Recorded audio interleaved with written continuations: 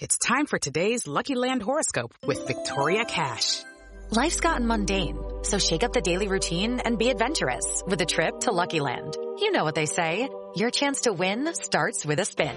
So go to LuckyLandSlots.com to play over 100 social casino-style games for free for your chance to redeem some serious prizes. Get lucky today at LuckyLandSlots.com. Available to players in the U.S., excluding Washington and Michigan. No purchase necessary. VGW Group. Void where prohibited by law. 18+. Terms and conditions apply.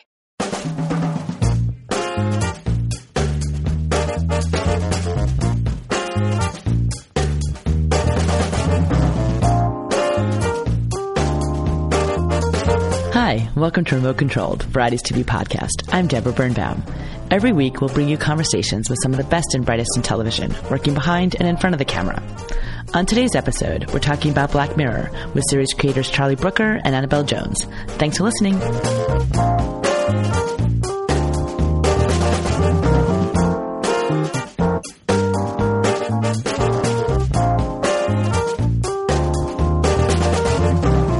Hi, I'm Deborah Birnbaum.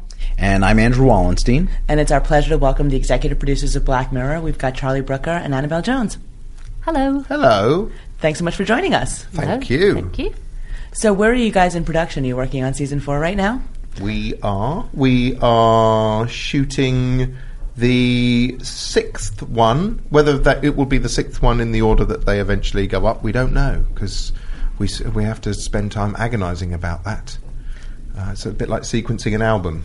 So we don't know, but yes, we're nearing the end of the shooting, but we've got a lot of post-production to go. Yeah. Can't you tell? We're sort of smiling, happy, relieved. The hell is over. Yeah. What can you tell us about what's to come for the 4th season? I think you can say it has there's a range of genres within the. A range of genres within the season, and more ambitious. Could I say? You can slightly say more that. ambitious in scope, and slightly more. We've ventured into genres that we haven't been into before. So quite a few surprises, I would say. How does it start? Do you say, "Hey, here's a genre I'd like to tackle," or does the idea lead to the genre? Sometimes, well, it's an interesting one, because sometimes what we don't tend to do is what you might expect us to do. We don't tend to sort of look at the tech pages and go, "Oh, I see that Samsung have invented a new kind of a contact lens that tells how you want your toast done." And is there a Black Mirror idea in that? We don't do that. We tend to be discussing often a humorous what if idea. And it usually extends from there, and then sometimes to try and think, okay, well, so what's the story? We've got an idea, we've got a rough idea for something here, but what's the story? And then sometimes we will think, well, what genres haven't we tackled? So certainly last season we did an episode called Hated in the Nation, which was like a police procedural, and we very deliberately chose that as a form we hadn't done before. So sometimes that's where we go, is we think of them as different genre pieces and tackle them accordingly. Yes, but mostly it's led by the story, I would say. In that example, Hate in the Nation, very dense, a lot of exposition, and so you need something that's going to cut through very quickly, and police procedural allows you to do that because you understand the grammar of that genre. Without revealing or spoiling anything, can you tell us about a genre that you will be tackling this season? Unpleasantness? I don't know if that's quite a genre. Well, there is a real mix. I don't think we can. I don't think we That's all right. Yeah. That's fair. I can see Netflix Netflix glaring. Yeah. No, I think it's nice to have a surprise. You know, that's the joy of doing an anthology, where you come to it and you don't know what you're going to get. You know there's a flavour, you know there's a sensibility, but you have no idea where the story is going to go and in what world you're going to be put in. So I think that's all part of the appeal of the show. We often say about the show that it's like a box of chocolates in terms of variety, but it's all dark chocolate, generally. That's pretty much what it is. As the show has grown in popularity, has it gotten harder to surprise the audiences and to keep them guessing? Certainly, I think that people anticipate a twist. In that when we first started doing the show, we didn't actually tend to have twists particularly. And then we did an episode called White Bear, which has got a massive twist in it. And subsequently, people are often kind of waiting for the twist to come. But it depends. We did an episode called Nosedive in the third season, which doesn't have a twist at all, really. And San Junipero, which was one of the most popular episodes. There is a twist that is revealed kind of halfway through. But in terms of keeping it fresh, it's the main problem is staying ahead of the real world at the moment, because the real world's pretty bonkers, isn't it? Though right now, yeah, you can't go 10 minutes without 10 more bonkers things. It's exponential. It's crazy. So that's the challenge, I think. Speaking of San Junipero and bonkers, did you happen to notice this morning that we're taping this, the Orange is the New Black parody of Black Mirror that's out? What did you think of that? We did see that. We loved it. Yeah, very flattering. Yeah, that was great. Two Netflix shows coming together and shared love for both shows, I hope. Yeah, we should have more crossovers. We should have more mashups and crossovers with other Netflix shows. Yeah, although I think we do a bit of mashing up ourselves within Black Mirror. Yeah. I see the House of Cards one coming, though I feel like we're living that. I think I was going to say, that's happening around you in 3D. Exactly. I mean, you kind of predicted that with the Waldo episode. Yeah, by accident, I suppose. I mean, I think that we were really reacting to something that was kind of in the ether, really. There was a lot of anger in the UK at politicians after there was an expenses scandal, and there was a lot of general anger. And I was in the UK. I was primarily then probably known for doing comedy stuff, and I did a lot of topical comedy shows, and I worked on sort of Daily Show-esque programs and things of that nature. So I was quite interested in the intersection between comedy and entertainment and politics, which obviously at the moment your president personifies in many ways. Yes. We had a few not mini Trumps, that would be too extreme to say that, but we had a few sort of politicians in the UK that were trading on their entertainment value, but not to the extreme of Trump. No. And you guys have had already a few political themed episodes. Do you consider that sort of exhausted territory, or does Trump sort of reset your interests? I think at the moment it's very, as I was saying, it's like, because things are changing so much at the moment, you kind of need a bit of dust to settle. Because any crazy idea that I could think up this morning about the state of the world might well be outdated by lunch, So it's such a period of flux. It's quite difficult at the moment, really. I think to get an overview of where that's all heading. That's both the terrifying and, I suppose, exciting thing. That's that famous curse, isn't there? May you live in interesting times, and we definitely live in interesting times. So I wouldn't say it's exhausted so much as the world is proving exhausting at the moment in that regard. You can almost say the same for technology. It feels like some of the technology things you did in your early episodes we're almost living right now as well. Yeah, we should be patenting these things.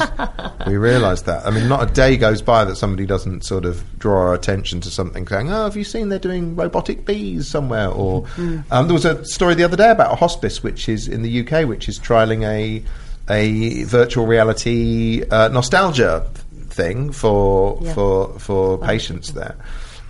Which is, and it was sort of, the newspaper article was going, it's like San Junipero from Black Mirror. So I think it's difficult to. Often when we're coming up with the ideas, I'll sort of sit there and I'm trying to exponentially leap into the future and think about because technology really performs the function of magic and the supernatural in our show, basically. In the Twilight Zone, it would have been just a magic whistle or something, whereas we can say that it's an apple whistle or whatever, effectively. And so sometimes I'll try and think about. I'll think that this is very far fetched, what we're coming up with, and then lo and behold, something it turns out it isn't. Yes. Elon Musk is probably working on half this stuff as we speak. But I don't know. I think the technology, whilst it is far fetched, it still feels possible. Do you know what I mean? I think that's why the show resonates with people, because they look at it and think, I could see myself using that technology. I could see myself embracing that, and then get hooked in, as we all do, to the the sexiness of technology and the ease and how easy it makes our lives. And then you just sort of pull them into the sort of seductive world and then twist it or subvert it. We do kind of background the tech a bit. I mean, in that we like to focus on the human dilemma. At the heart of the story, so we kind of tend to with the design and the way that it's tends to be, the characters often treat it as slightly throwaway within their world, because that makes it feel more grounded, I think, and more realistic. Yeah, I think the stories tend to be quite small and personal and intimate, even though the concepts or the worlds seem quite big. I think when you talk about focusing on the human dilemma, that really does set apart Black Mirror from some of the other pop culture out there that focuses on technology issues. I'm thinking about Silicon Valley on HBO, this Tom Hanks movie, The Circle.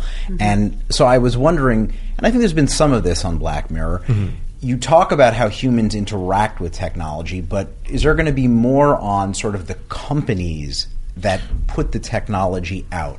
Not really, because partly because that doesn't really interest me as a writer. I think that I can't kind of get a foothold on that because I'm not an evil corporation, basically. And so, whereas I'll often think about the guy on the receiving end of something, I suppose.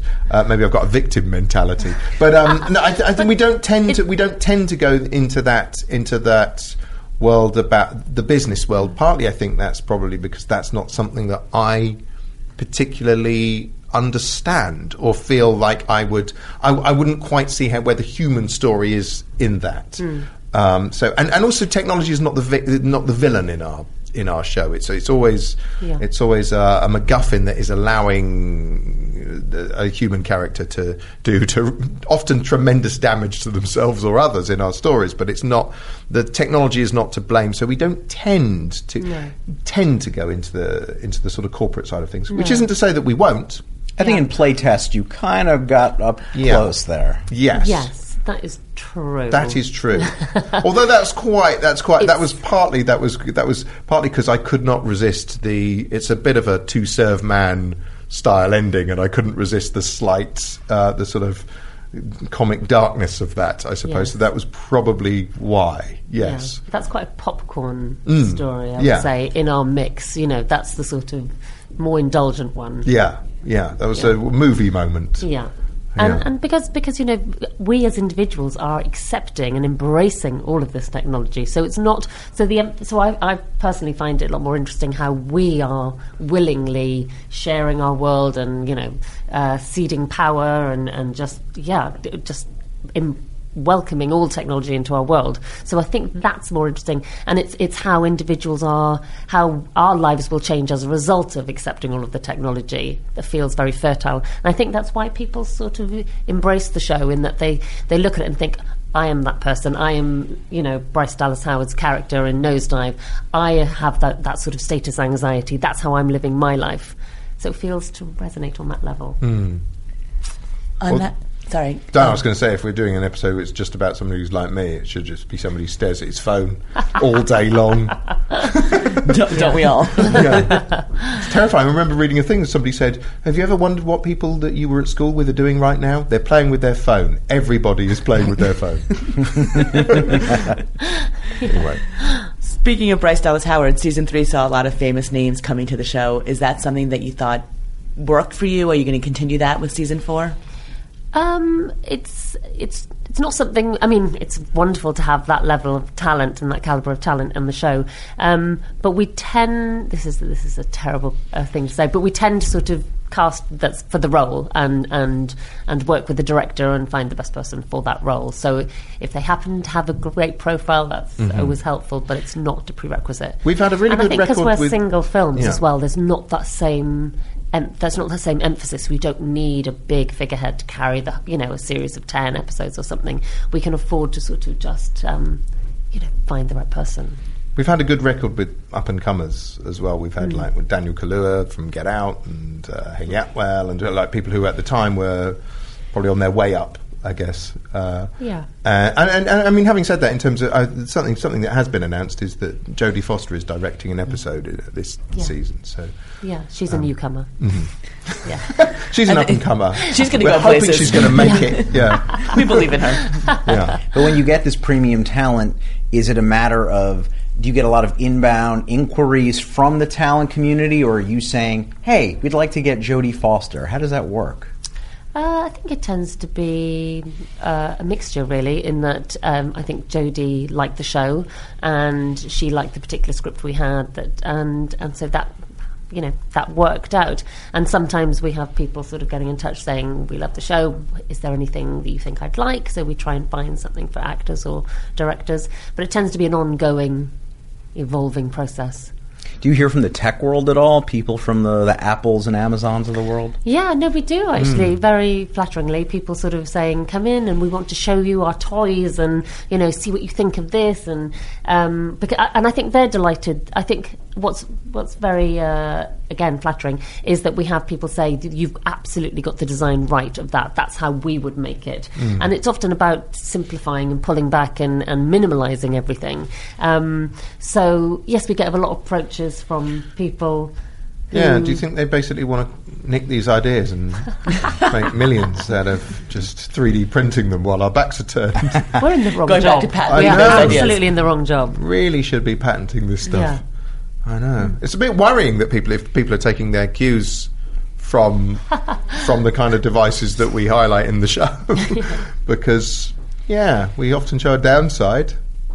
And an upside. And a small upside. San Junipero is a big upside. That was deliberate. Yes. That was deliberate. I think that's, you know, San Junipero, the episode from the 80s, a VR world, but the two main characters are in their 70s. You know, and so the idea of putting together old people and VR and having it being a very positive experience is something I think that's quite fresh and uplifting and life-inspiring. Mm-hmm. How has being at Netflix changed the show for you at all? Well, certainly we are more aware that there's a global audience now. I mean, the fact that it gets... I never know quite what the right word is. Not broadcast, but published simultaneously everywhere at the flick of a button is quite daunting and exciting and weird. I mean, certainly really... But Netflix said to us, kind of carry on doing the show as you have been making it already, because we'd already done 2 seasons in the UK, and so in that respect it didn't particularly change. Except I remember the first script I wrote for season 3 was San Junipero, and I'd read someone online moaning, going, "Oh, they're doing the show for Netflix now. It's going to get all Americanized." And I thought, right, I'll show you. Set in California, so like opening scene. Woman walks down the street in California, USA. Yes, and you're perverse. So in that respect, we're aware that we've got a slightly bigger canvas. But other than that, it hasn't really altered the way we, I think, it kind of intellectually approached the show. It's just more... It's a bigger stage on which to potentially fail. Being British, that's what you worry about. It means the constant state of terror is slightly amplified. And do you feel that working with Netflix, what is that like? They're kind of famous or maybe notorious for being withholding on some of the data. Do you want to see lots of information? No, don't want to see it. You just want to do your thing. Don't want to see it. Because I think that ratings are a poison, basically. I mean, as in when you're, when you're making... I've been very fortunate throughout my career, really, in that I've never really... Generally, I've not worked on a huge ratings blockbuster. I think that's fair to say. Like, in the past, on shows I've done, I've tended to do things which are well regarded, but are like critical favourites and things like that. And you can't but help worry about what the numbers are, and people can't but help but be influenced by that. And so I think it's just a great feeling to not sort of have that in your head. It's nice to know that the show does well, it becomes a different metric where you're sort of going on, are people talking about the show? Are people appreciating the show? And so it's good to see that becomes the focus and not sort of raw numbers of were you lucky that there wasn't a big news event going on the same night your show went out and everyone was watching the news on the other channel, or there was a football match and everyone was watching that, which I've fallen victim to in the past. That's my excuse. So it's brilliant not to have that in your head, I think, as a program maker, and instead to think, that what you should be thinking is, how is this going to impact on the viewer? How is this going to elicit a response from the viewer? One thing we're always keen to do, because each one is a standalone story, is we want quite a visceral response from the viewer. Otherwise, why are we bothering to show up, basically?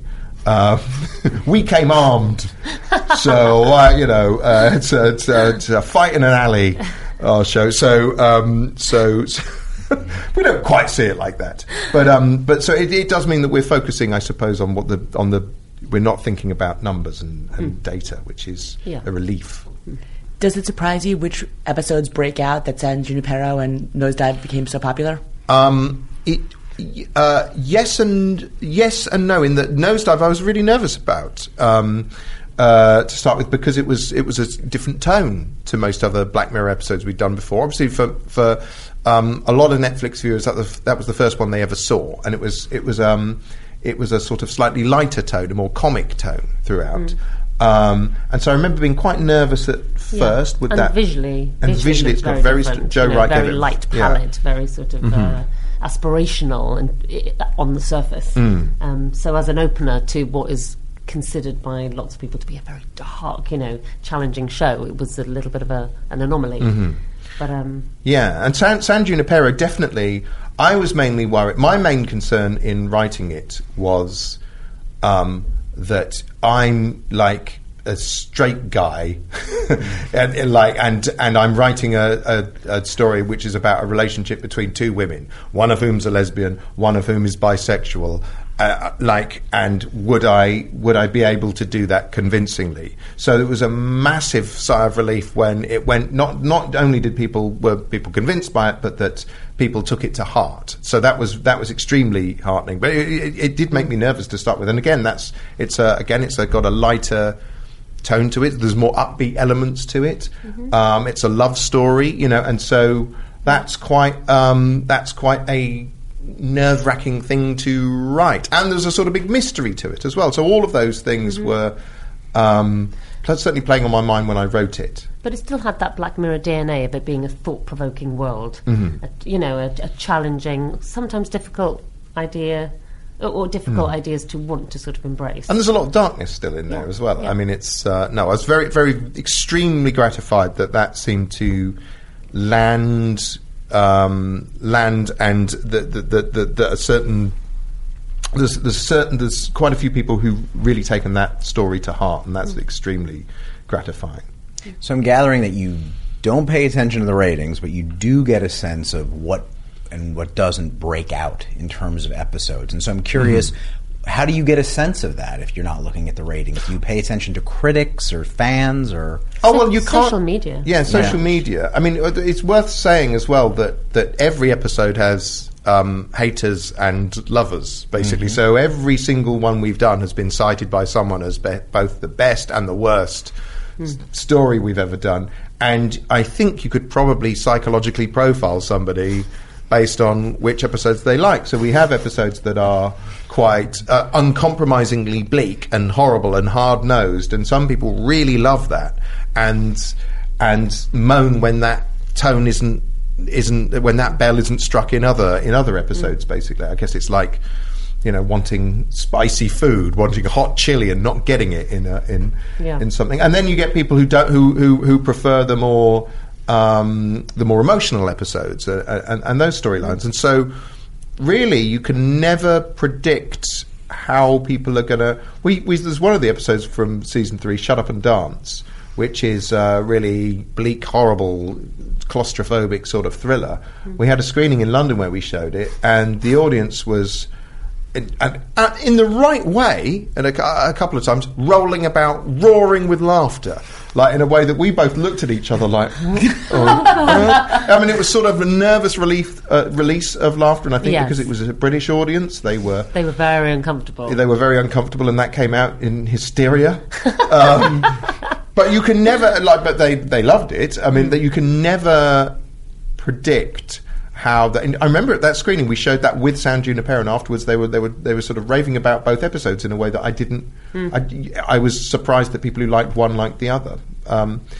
So you can never predict how they're gonna go down. We try and get a good balance across the season, so that there's enough. So it's not just unrelentingly bleak or unrelentingly happy. We'd never be accused of being unrelentingly happy. Yeah, that's that'll like- be a good day when we have that criticism. Yeah. Are there any, looking back, that you would do differently? Any tweaks you would make? Probably. There was an episode from the second season called The Waldo Moment, which was about a cartoon that runs for office in the UK. And now people look at that and go, that was quite prescient. And I remember thinking at the time, well, maybe that should have been a separate thing. Maybe that should have been a separate miniseries. Didn't quite get the stakes right. So that's probably one. We've had ideas for sequels to stories as well, which is something we haven't entirely explored. No. Would you? Yeah, I wouldn't be averse to it. I mean, it has to be... There's a couple of ideas actually kind of in mind, but we're sort of thinking about practically how you could do that and when the right time to do that would be. So, potentially. But then in a Darwinian way, a new idea pops up and then that wins the knife fight for the slot. I'm making it sound very gladiatorial. I was going to say alleys, knives. What's sort of going on? You know, Well, how long a view are you taking here? In other words, it's another way of asking, how many years or seasons do you think you're going to do Black Mirror? Are you going to be interested in doing completely different things? You weren't always doing this kind of show. You talked about doing comedy at an earlier phase of your career. Mm-hmm. Well, I mean, I still do sort of at the same time. I do an end of year show for the BBC and things like that. So I've sort of worked on other things, which is psychologically healthy, I think. well, but you present. So Yeah. in the UK, Charlie's a satirical presenter. But you make on that a sound show. like I'm a satire of presenters You are a in satire of general. presenters, Right. a sort of Daily Show equivalent. But annually. But how long do you see Black Mirror running? 25 years. It depends. I mean, like, as long as there are ideas and as long as there are... I mean, the world doesn't seem to be presenting us with any shortage of things to worry and think about. It's often a show born of things I've worried about. And so there's no shortage of that at the moment. So Yes, so as long as you remain a nervous wreck, we'll be fine. good. You just got to keep Paranoid me in that nervous wreck. state. Okay. What scares you? What do you worry about? Oh, everything.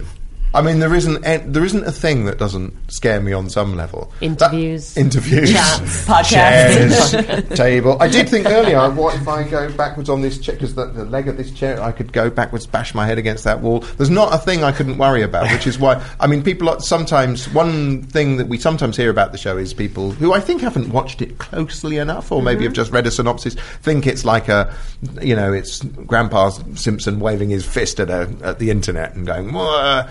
And really, I used to be a video games journalist. I love technology, and I love all the design side of things in the show, and that, getting involved in that and making it all look seductive. But technology is one of the many things I do worry about. And I worry about the effect it has on me. I worry about the effect it has on my kids. I worry about the effect it has on society. So, but I think it's kind of like, I think for me, things like social media, say, if you look at that, that's like a new limb that we've grown as a species, that we're learning how to use it. And at the moment, we're busy spinning around, not knowing what to do, and accidentally kicking over all the furniture and kicking each other on the shins all the time. And I think I hope that we'll just acclimatise and get used to that. Because at the moment, it's a bit odd, isn't it? In that I was thinking about this. I had that a few years. I don't know what it does to you psychologically, but a few years ago, I remember having a book launch. And there were lots of people from different corners of my life showed up. So there were work colleagues showed up, and there were old school friends showed up, and sort of a member of my family showed up, and that sort of thing. And I suddenly had an identity crisis where I thought, I don't know how do I behave in this setup? Because you behave differently with these people from different parts of your life.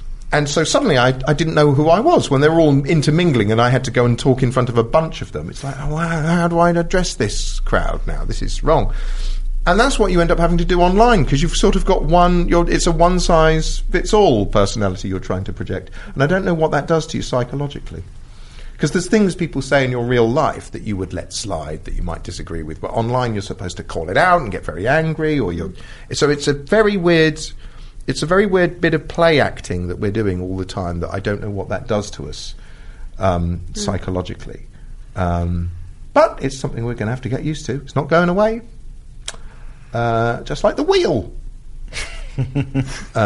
Yes. Sorry, that was a really long and possibly boring answer. That was great. Oh. I don't want to ask you to pick among your children, but if you had to look over the course of the episodes, is there one that's your favorite or one that best stands as the quintessential Black Mirror episode for you? Oh, I don't know if there can be a quintessential Black Mirror episode when they're all so different. And as you say, because they all do different things and elicit different responses, it's very hard to sort of compare. So I won't, if that's okay. No, I love all of them. In They're all the your most children. blandest way you can. It is very hard. It's very hard to say because we often say that you can't. Every episode is not representative of the whole, basically, which is both a blessing and a curse. I mean, there's episodes. In a mood swinging kind of way, I really do like. I'll 1 minute I'll really like something like White Bear, which is one we did, which is incredibly unpleasant, and there's part of me that really likes that. And then other times I'll veer more towards Nosedive or San Junipero or something like that, which is a bit more heartfelt and more emotional. And so I think similarly, I can't quite pick. It'd be unfair to pick. I feel like I'm still emotionally recovering from White Bear, and it's been a number of years now. Good. That's one I've got an idea for a follow-up to. Is that right? Yeah. Oh, my God. You shouldn't watch it. Yeah. If it's taken you years to recover. I can't wait to see it. But so you guys feel uncomfortable with picking that one, but it seems like there is something about this show, and I think we speak from experience, where people do love to pick their favorites, rank their favorites. Do you mind that? Is that something that's sort of like... God, no, that's great, isn't it? That people feel that they've engaged, that something has really spoken to them, or they've really reacted to it. You sort of go, oh my God, that's fabulous. That's the only thing you can hope for. And of course, that they can't all... People can't react the same way and embrace them all because they're all doing different things. So there is going to be a ranking system. But I just find it very amusing that they're all so different. So people, often you hear people vehemently saying, well, of course that one's the best one. And you sort of think, well, I think it's subjective, isn't it? So it's... I enjoy the dialogue. I enjoy the debate. I've even seen people... there was a long article I wrote where somebody analysed was analysing the psychological profiles of why the sort of person who liked this would like... the sort of person who likes White Bear will like Shut Up and Dance and that kind of thing. And I've seen people compiling playlists. Like, if you're going to... You quite often get that where people will go into a forum and sort of go, I haven't started watching Black Mirror, which one should I start with? And then an immediate, argument ensues where people go, watch them in this order. Start with White Bear, or start with White Christmas, or start with National Anthem. Start at the beginning, and no one can agree. And we can't agree. Yeah. When we were trying to work out the order of episodes for season 3, it was like... Oh my God! I mean, the number of emails we were sending back and forth. I was like Jon Favreau in Swingers, when he leaves a million messages. Literally, I'd sort of send an email going, "I think this is the perfect order," and I'd send it. And just no sooner had I heard that sound effect than I'm composing a follow-up going, "Ignore me." I think it's true to say though, if we had our time again, we wouldn't. If we were to put a running order for all of the episodes, we wouldn't start with that pig one. I think that's probably true to say. The National Anthem, because that made sense to start with that in the UK. Yes. When no one knew what the show was at all. But it's that does prove to be slightly divisive. Yes. A little bit, yes. I always say to people, just get past that one and keep going. A lot of people do stumble. Somebody once likened it. Somebody once said to me that can I name drop? I will name drop. Steven Soderbergh said to me that it's how's that for a big clonking great name drop? Steven Soderbergh said to me, who I met once, but it was very nice. But he said to me it reminded him of the beach scene in Saving Private Ryan. To put that at the opening as a statement of intent and as a sort of you're either gonna go with this or you're gonna walk out reeling into the night, sort of thing. It reminded him of that. National Anthem did kind of throw me off personally, and then I saw 15 Million Merits, and that's when I fell in love. And I tell people all the time, start with that episode. Is that Is that wrong? Is that right? Is there no right answer? There is no right answer. That's right. For you, that's right. That's the thing. But I had just said I think we wouldn't start with that one again. It did an interesting thing in the UK when we were a series of 3 in the first session in the first season, and it was very grabby. It was a very Channel 4 had pitched it as a sort of political thriller. So.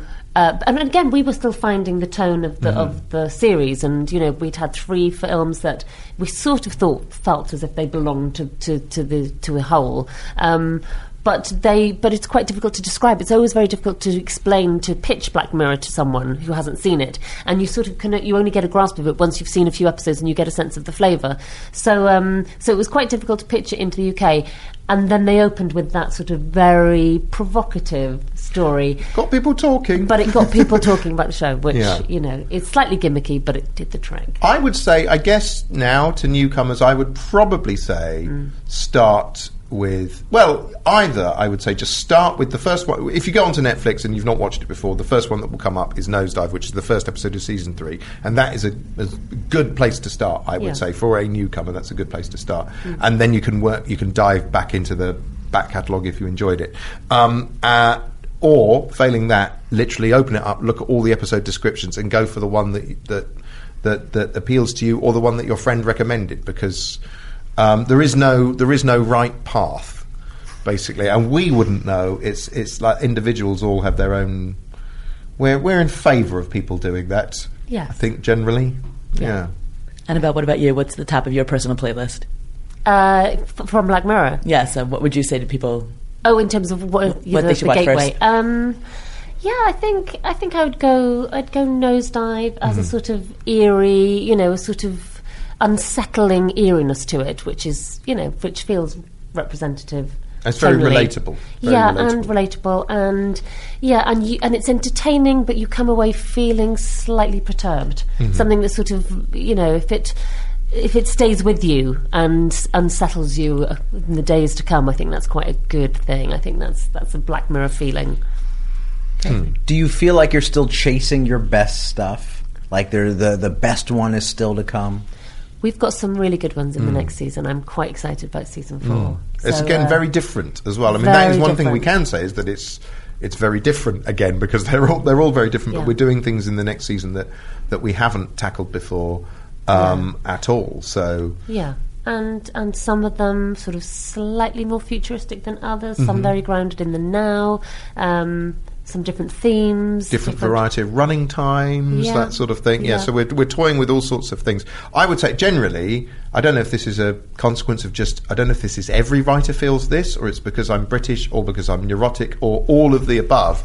But generally, I'm in a constant state of worry and fear when I'm writing anything, and thinking, well, this is rubbish compared to the stuff I've done before. This is awful what I'm doing now, and the process of writing is generally just an attempt to shut that voice up and drown that out with the sound of typing, and just keep pushing on and going, and reminding yourself that it doesn't matter. The first draft is always going to be terrible. It doesn't matter. Just keep going. I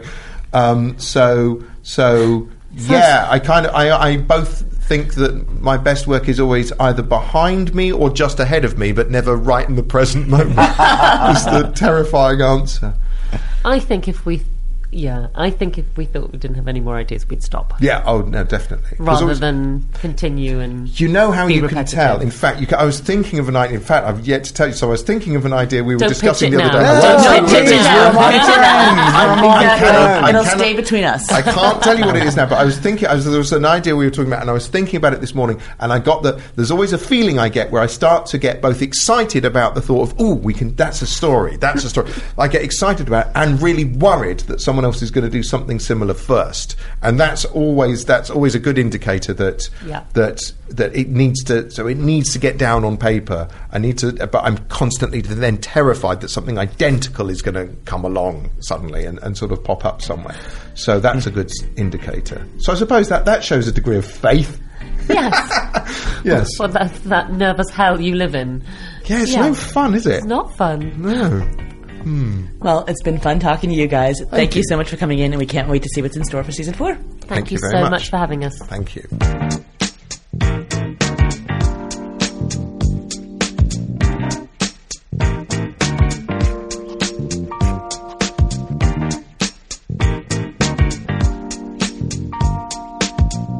Thanks for listening to today's show. We'll be back next time with another great episode.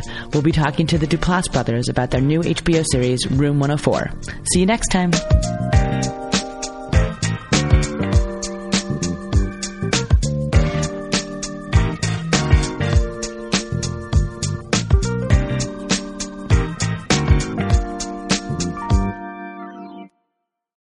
With Lucky Land Slots, you can get lucky just about anywhere. Dearly beloved, we are gathered here today to... Has anyone seen the bride and groom? Sorry, we're here. We were getting lucky in the limo and we lost track of time. No, Lucky Land Casino, with cash prizes that add up quicker than a guest registry. In that case, I pronounce you lucky. Play for free at LuckyLandSlots.com. Daily bonuses are waiting. No purchase necessary. Void where prohibited by law. 18+. Terms and conditions apply. See website for details.